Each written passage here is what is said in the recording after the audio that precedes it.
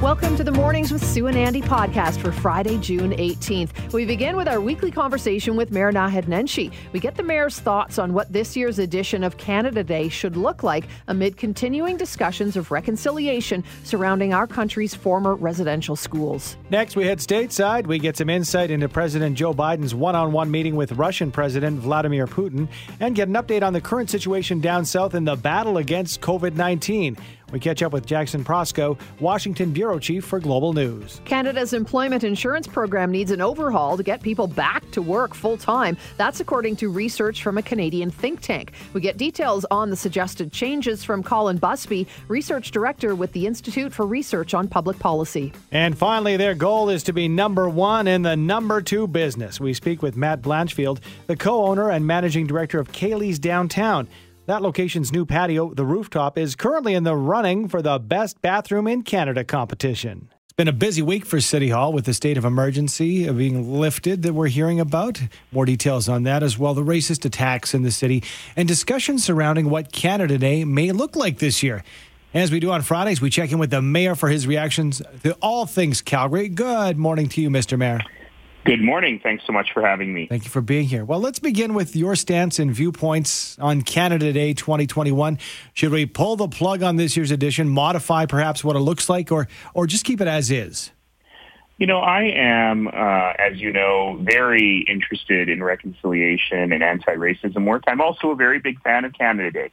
And I think that we as a people are smart enough and thoughtful enough to be able to carry different things in our minds. You know, I come from a family that would be a racial and religious minority within a minority within a minority anywhere we were in the world. And frankly, there are few places in the world where my family could have had the kind of lives that we had here in Canada. And that really is something to celebrate. And, you know, here in Calgary, we've always had a really big Indigenous portion of what we do on Canada Day. In fact, my favorite part of Canada Day is hanging out on Prince's Island at a giant powwow. And unlike most powwows, that powwow is filled with lots of non-Indigenous people learning about Indigenous culture. And by the way, just down the road is a place where people get turbans tied on, red and white turbans, to learn a little bit about Sikh culture here for Canada Day. And I really love that. And I think that that's an important thing. And I understand fully people's deep concerns about some aspects of our history, but I say, why not acknowledge those on that day as well?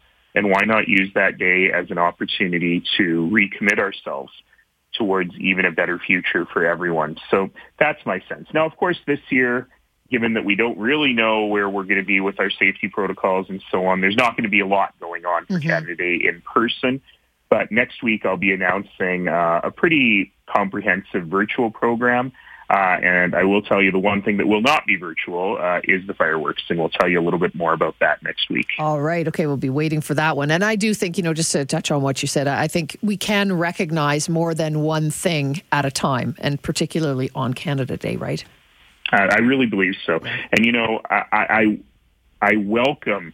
really welcome the new awareness of reconciliation that's come after what happened in Kamloops. It's horrible and tragic, but the fact that moms and dads are really feeling this viscerally in a way that we probably didn't feel before is really important.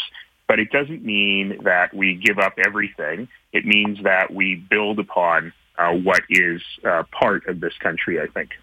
I agree. And sort of on a related note, you know, you have been talking this week about racism and the incidents we've seen in Alberta and certainly here in Calgary. So your thoughts on that as well? Well, you know, we've certainly seen a massive increase in hate crimes, Islamophobia, anti-Semitism, religious bigotry, and out-and-out racism over the last few years. And this should not be getting worse. Things should be moving in the other direction. And so we really have to ask ourselves, how did we get here? And listen, a big part of that, I know we never talk about politics on this show or on the station, but maybe I will for a moment. A big part of that is the fact that we've had politicians who've been playing footsie with this stuff for way too long. And you know what? Good for Michelle Rempel-Garner for admitting it. Good for Tim Upal for admitting it and for saying they should never have done that. they shouldn't have stoked the fears of Islamophobia in the 2015 election. And, a big brickbat for the premier now saying that, I was never in charge in favor of a niqab ban, when he was the one who, in fact, championed it. And hey, you may recall there was one particular politician that he targeted as the person who we should all be opposed to. I think he said people like Nenshi should be opposed for their stance on this. And now he's saying he never did it. I mean, that's crazy. Wow. Yeah, incredible. Hey, we've got to take a quick break for traffic. Can we keep you for 2 more minutes, Mayor?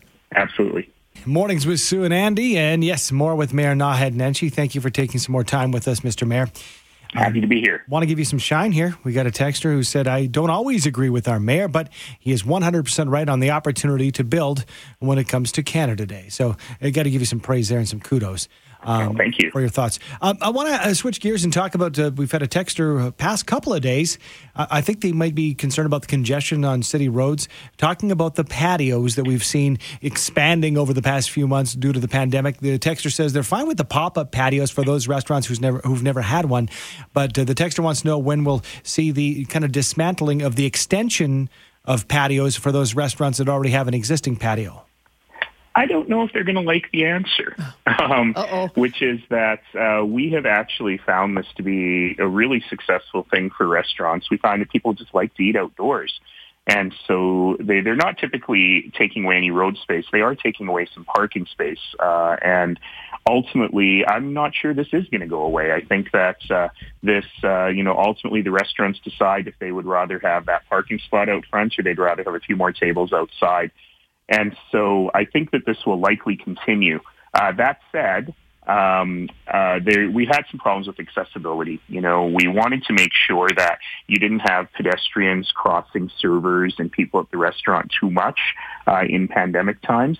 So I imagine that the future design of these things will be more along the lines of the patio will be in the parking spot and the sidewalk will remain open so people don't have to go around and people in wheelchairs, particularly, or elderly people, don't have to be inconvenienced. But ultimately, I think that these things have been very successful for the restaurants.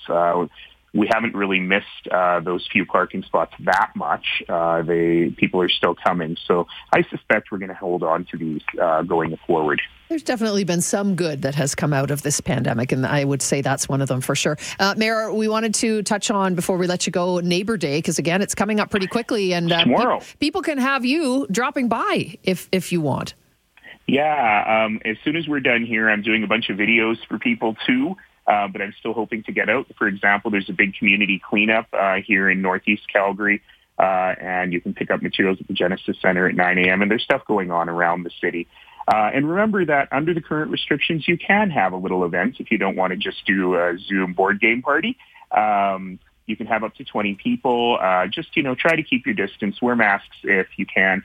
Try not to share food, but you can have a backyard barbecue. You can get together and haul all the barbecues out to your local park with your neighbors, all things like that. And I know stuff like that is going on throughout the community. And let's just remember that we started Neighbor Day to celebrate the community resilience after the flood.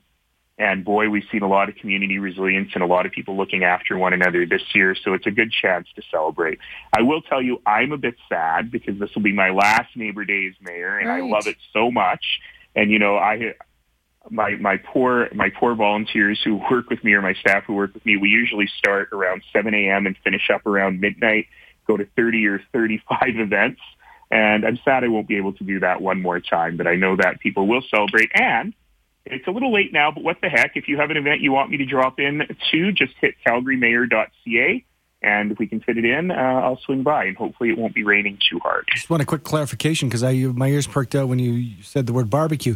So if there's a green space, like in my community near my house or across the street, I would be able to, without penalty, set up a barbecue and do up some burgers? Okay, you're supposed to book it. You probably can still do that today. But yeah, one of my favorite Neighbor Day events was one in Southeast Calgary. I think it was in Auburn Bay, where that's exactly what happened. Everybody brought their barbecues to the local Tot Lot Park, and they all just hung out there, and everyone grilled their own. It was pretty cool. Love it. Let's get together. Let's have some fun. Let's show why this city is so fantastic. Thank you so much for joining us, Mayor. Have a great weekend. Thanks, everybody. Stay safe. Happy Neighbor Day. And we are indeed finishing strong. Get those second doses, just like Sue and Andy and I have. Hear, hear. That is Calgary Mayor Naheed Nenshi. Thanks, Mayor.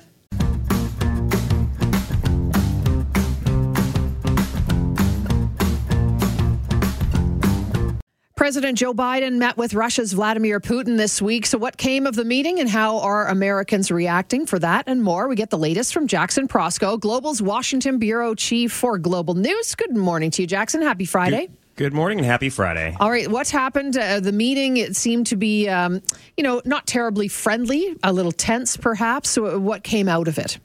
I think the takeaway is that nothing really came out of it, which is perhaps not all that surprising. But the point is they got FaceTime with each other. And the symbolism of Biden meeting with Putin directly after meeting with all the heads of NATO and previously the G7, I think was intended to deliver to Putin a message that Biden is essentially speaking on behalf of the westernized world. And, right after we had the opportunity to hear the words of President Joe Biden, about how the meeting went. Somewhat guarded, but did you get any nuggets from that? I think he had a pretty pragmatic view of this, that this was not going to accomplish anything, that it was about establishing a relationship and signaling what the U.S. wants out of that relationship with Russia. They have agreed to consult, using Vladimir Putin's words, on the issue of cyber attacks, although Putin actually, sort of reverted to tactics of spreading misinformation and suggested that the majority of cyber attacks come from the U.S. and Canada, which is not based on any sort of reality. But other than that, no, not a lot of progress. They are going to return their ambassadors to their respective embassies in Moscow and Washington. They've been yanked earlier this year, but no general sign that things are headed for some sort of drastic immediate improvement. Doesn't seem like reality is often the case when there are stories that come out about Vladimir Putin. Some interesting things that he says, for sure. Let's change gears a little bit and talk about the U.S. donating 1 million COVID vaccines to Canada at no cost to us. That was big news when that was announced.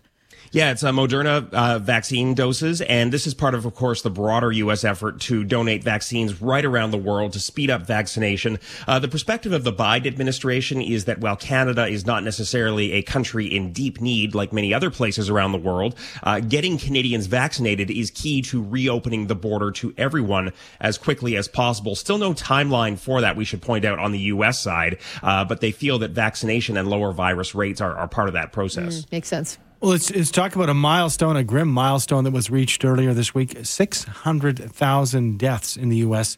attributed to COVID-19. Was this acknowledged? Because it seems to me, outside looking in, when you watch sporting events and hear about concert announcements, it seems like people have literally fully opened up and moved on. Was this really recognized, the 600,000 deaths? No, it wasn't really. I think you're right. Americans have moved on. There's a sense that, the sort of worst is over at this point. And the number of sort of day-to-day deaths has really declined. I mean, the time it took to get from 500,000 to 600,000 was a lot longer than it took to get from 400,000 to 500,000. So there are generally signs of progress. And what's being marked and what's being celebrated here are reopenings. And we actually saw fireworks in New York State this week, for example, as all remaining restrictions were lifted. Here in D.C., all restrictions fully gone. You can go to a bar or a restaurant, they're full, no masks, you can sit at the bar again.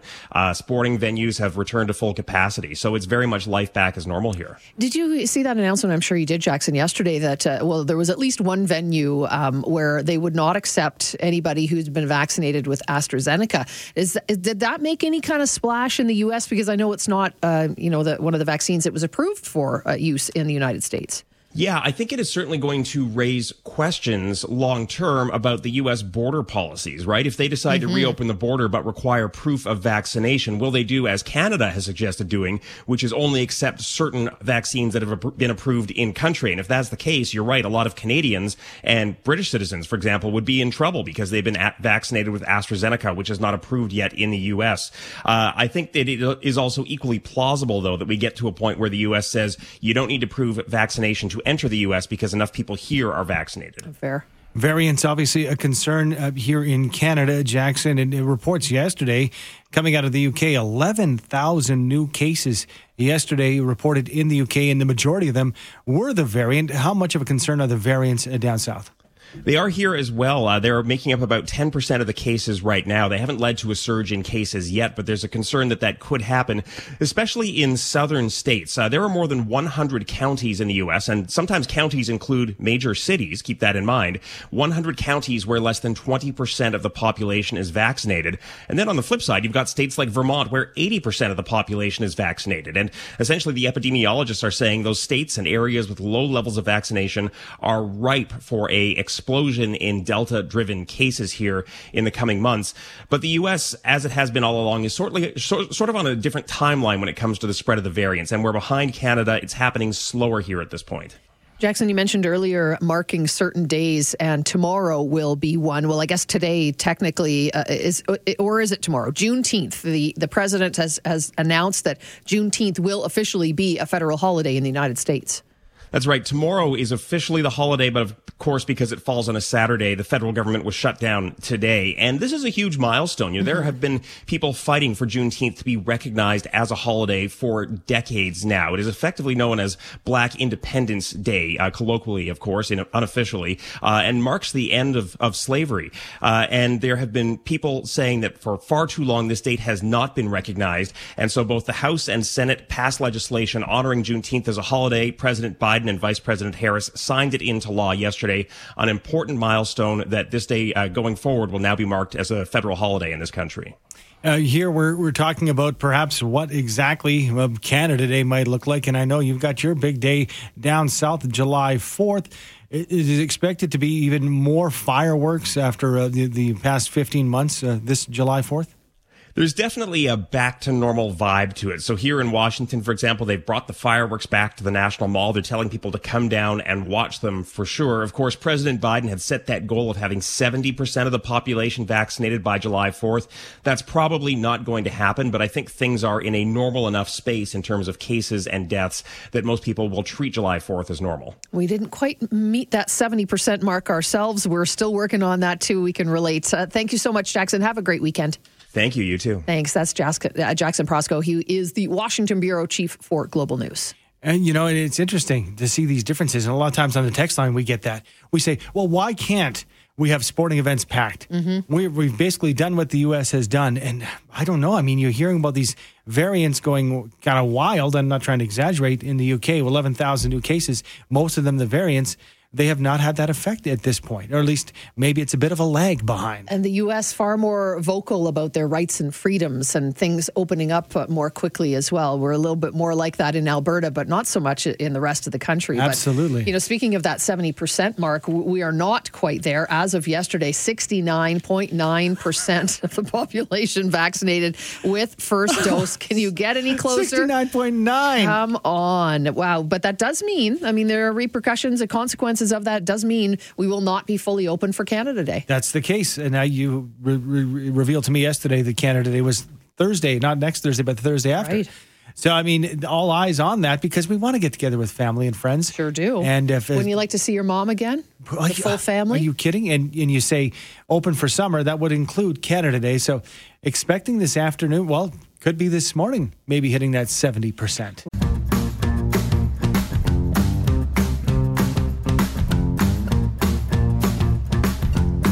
Mornings with Sue and Andy. And as Canada reopens for business, a policy think tank is proposing that the government change some rules around employment insurance to help transition people back into the workforce.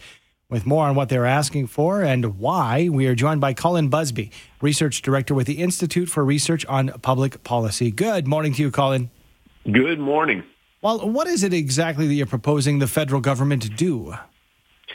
Okay, EI is for two things. EI gives you income support when you lose your job, and it also helps you transition back to work.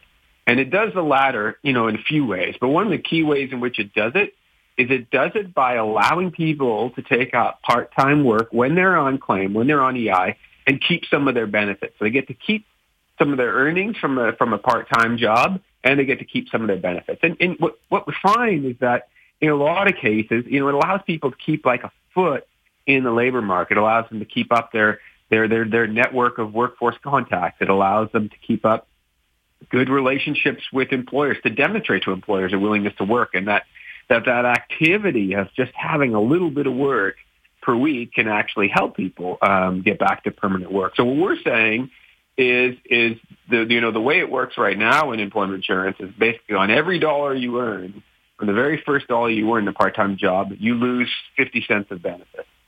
And we're saying, well, what you should do is you should make that more generous. You should allow people a certain minimum amount at which they can earn each week and allow them to keep all their benefits. Say, for example, like $100, $150 per week, allow them to keep all their benefits. And after that point, you can start clawing them back. But it's a successful tool. It works. It works in a lot of other countries, probably better than Canada. And we're just not, utilizing it in a way where we should be utilizing it right now as we're trying to relaunch the economy. And so many people are trying to find ways back into the labor force after being out of it for such a long time. So, Colin, is it really just sort of all about then tweaking the transition payment to get people back into the job force?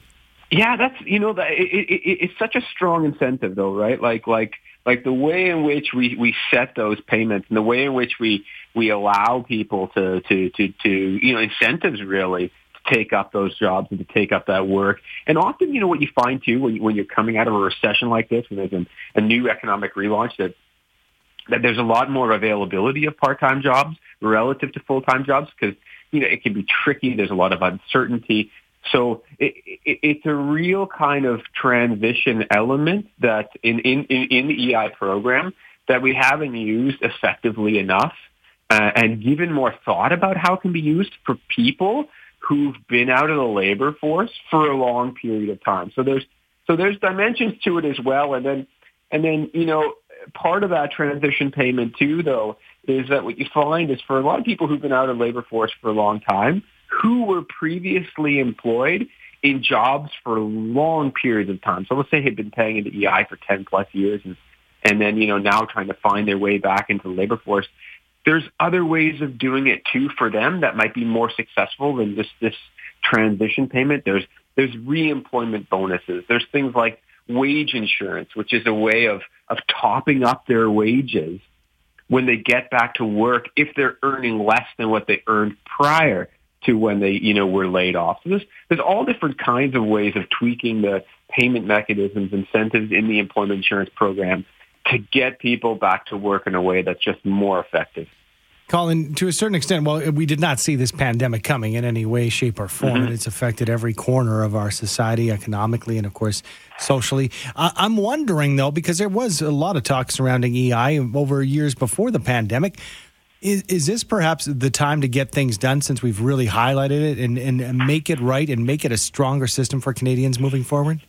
I mean, you hit the nail on the head. Absolutely it is. Now, some of the issues that we're dealing with and some of the issues that were exposed by the pandemic were simply, issues of IT infrastructure. Like they just couldn't handle the wave of applications into the program early on in the pandemic. And that's problematic at a level that needs to be addressed. And that complicates things going forward. But nonetheless, you're absolutely right. Now's the time to do it. We should be making some serious fixes to the program. But at the same time, it's a 40-year-old program for the most part, and it remains fixed in time because there's a lot of complicated, and, being located in Calgary, you'll appreciate this, but there's a lot of complicated interregional transfers that are built into the EI program, notably towards seasonal workers in coastal regions. That makes it very challenging politically to redesign the program to better suit the broader swath of workers, the broader swath of unemployed Canadians. So there's all kinds of built-in components to it that created this kind of political rigidity that make it hard to reform the program without potentially losing votes in Atlantic Canada or in rural regions. So I'm all on board with what you're saying. I'm just saying we need to come up with some creative ideas on how to, separate the seasonal component of employment insurance maybe from the program so that you can actually make advances in the, for the rest of the unemployed Canadians that tend to get overlooked.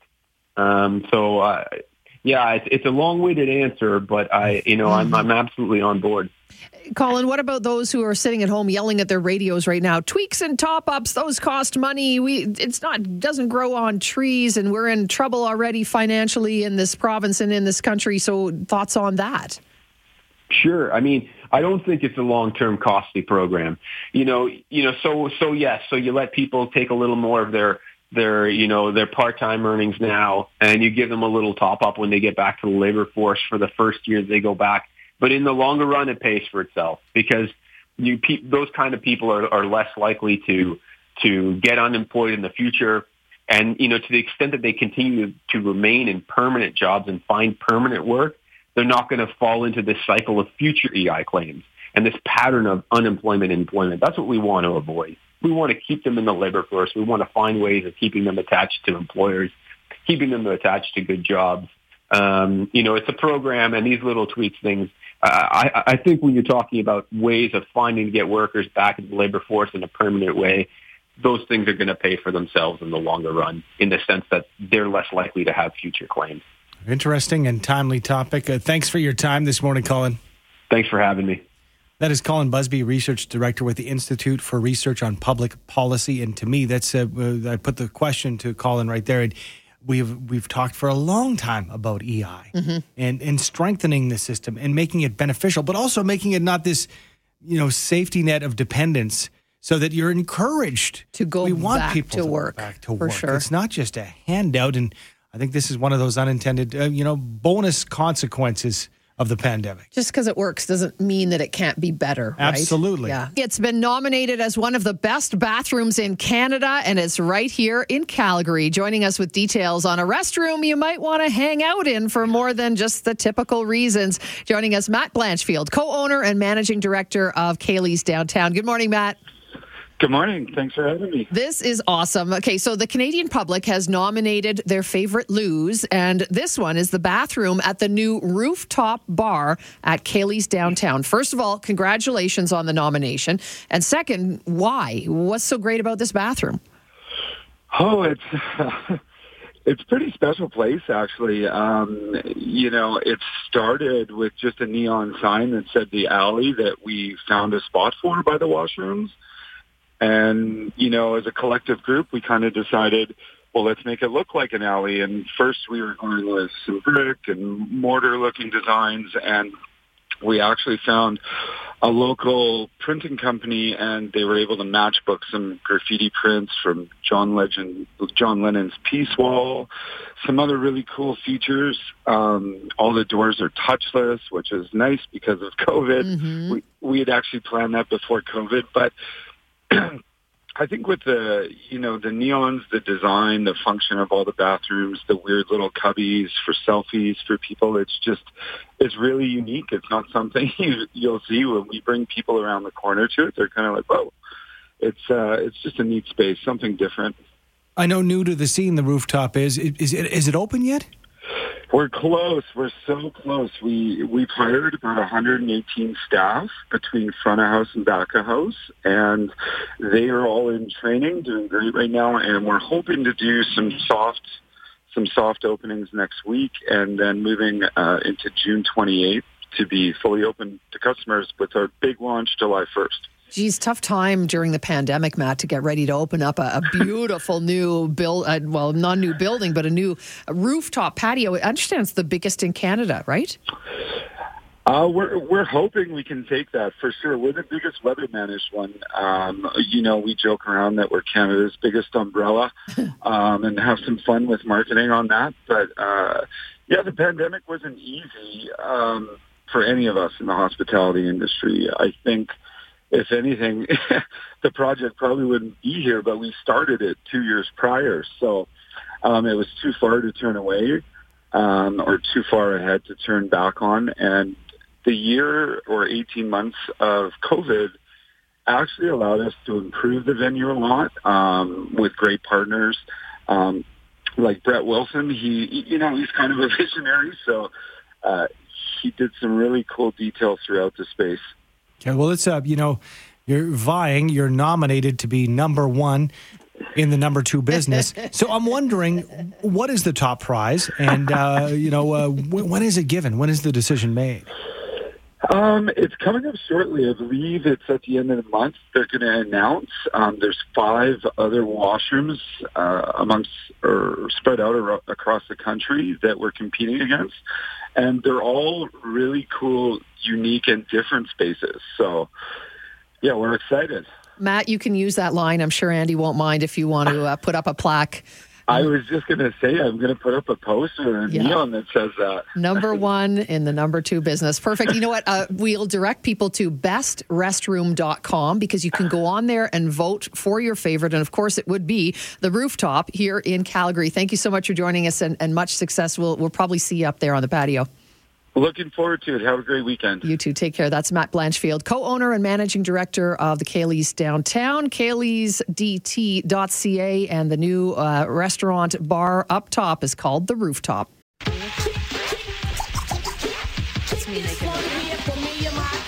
The Oracle MC, I'm back once again. Don't think I am, because I am not your friend. I got it going on like never before. I can do what you can do, plus I can do more on the microphone or even on those turntables. Don't mess with me, because I'm willing and I'm able to do just what it takes to get to the top. I'm strong like Bacardi and you're soft like soda pop. So step off or feel the wrath of this gold. I do for rap what Elvis did for rock and roll. It's like that, and that's the way that it's gonna stay. The rhymes you write in 1 month, I could write in 1 day. Son, don't try to cross the moat, cause stepping to me is like slicing your own throat. I grab the microphone and say check 1, 2. Best run your butt for cover. Here comes Hurricane Andrew.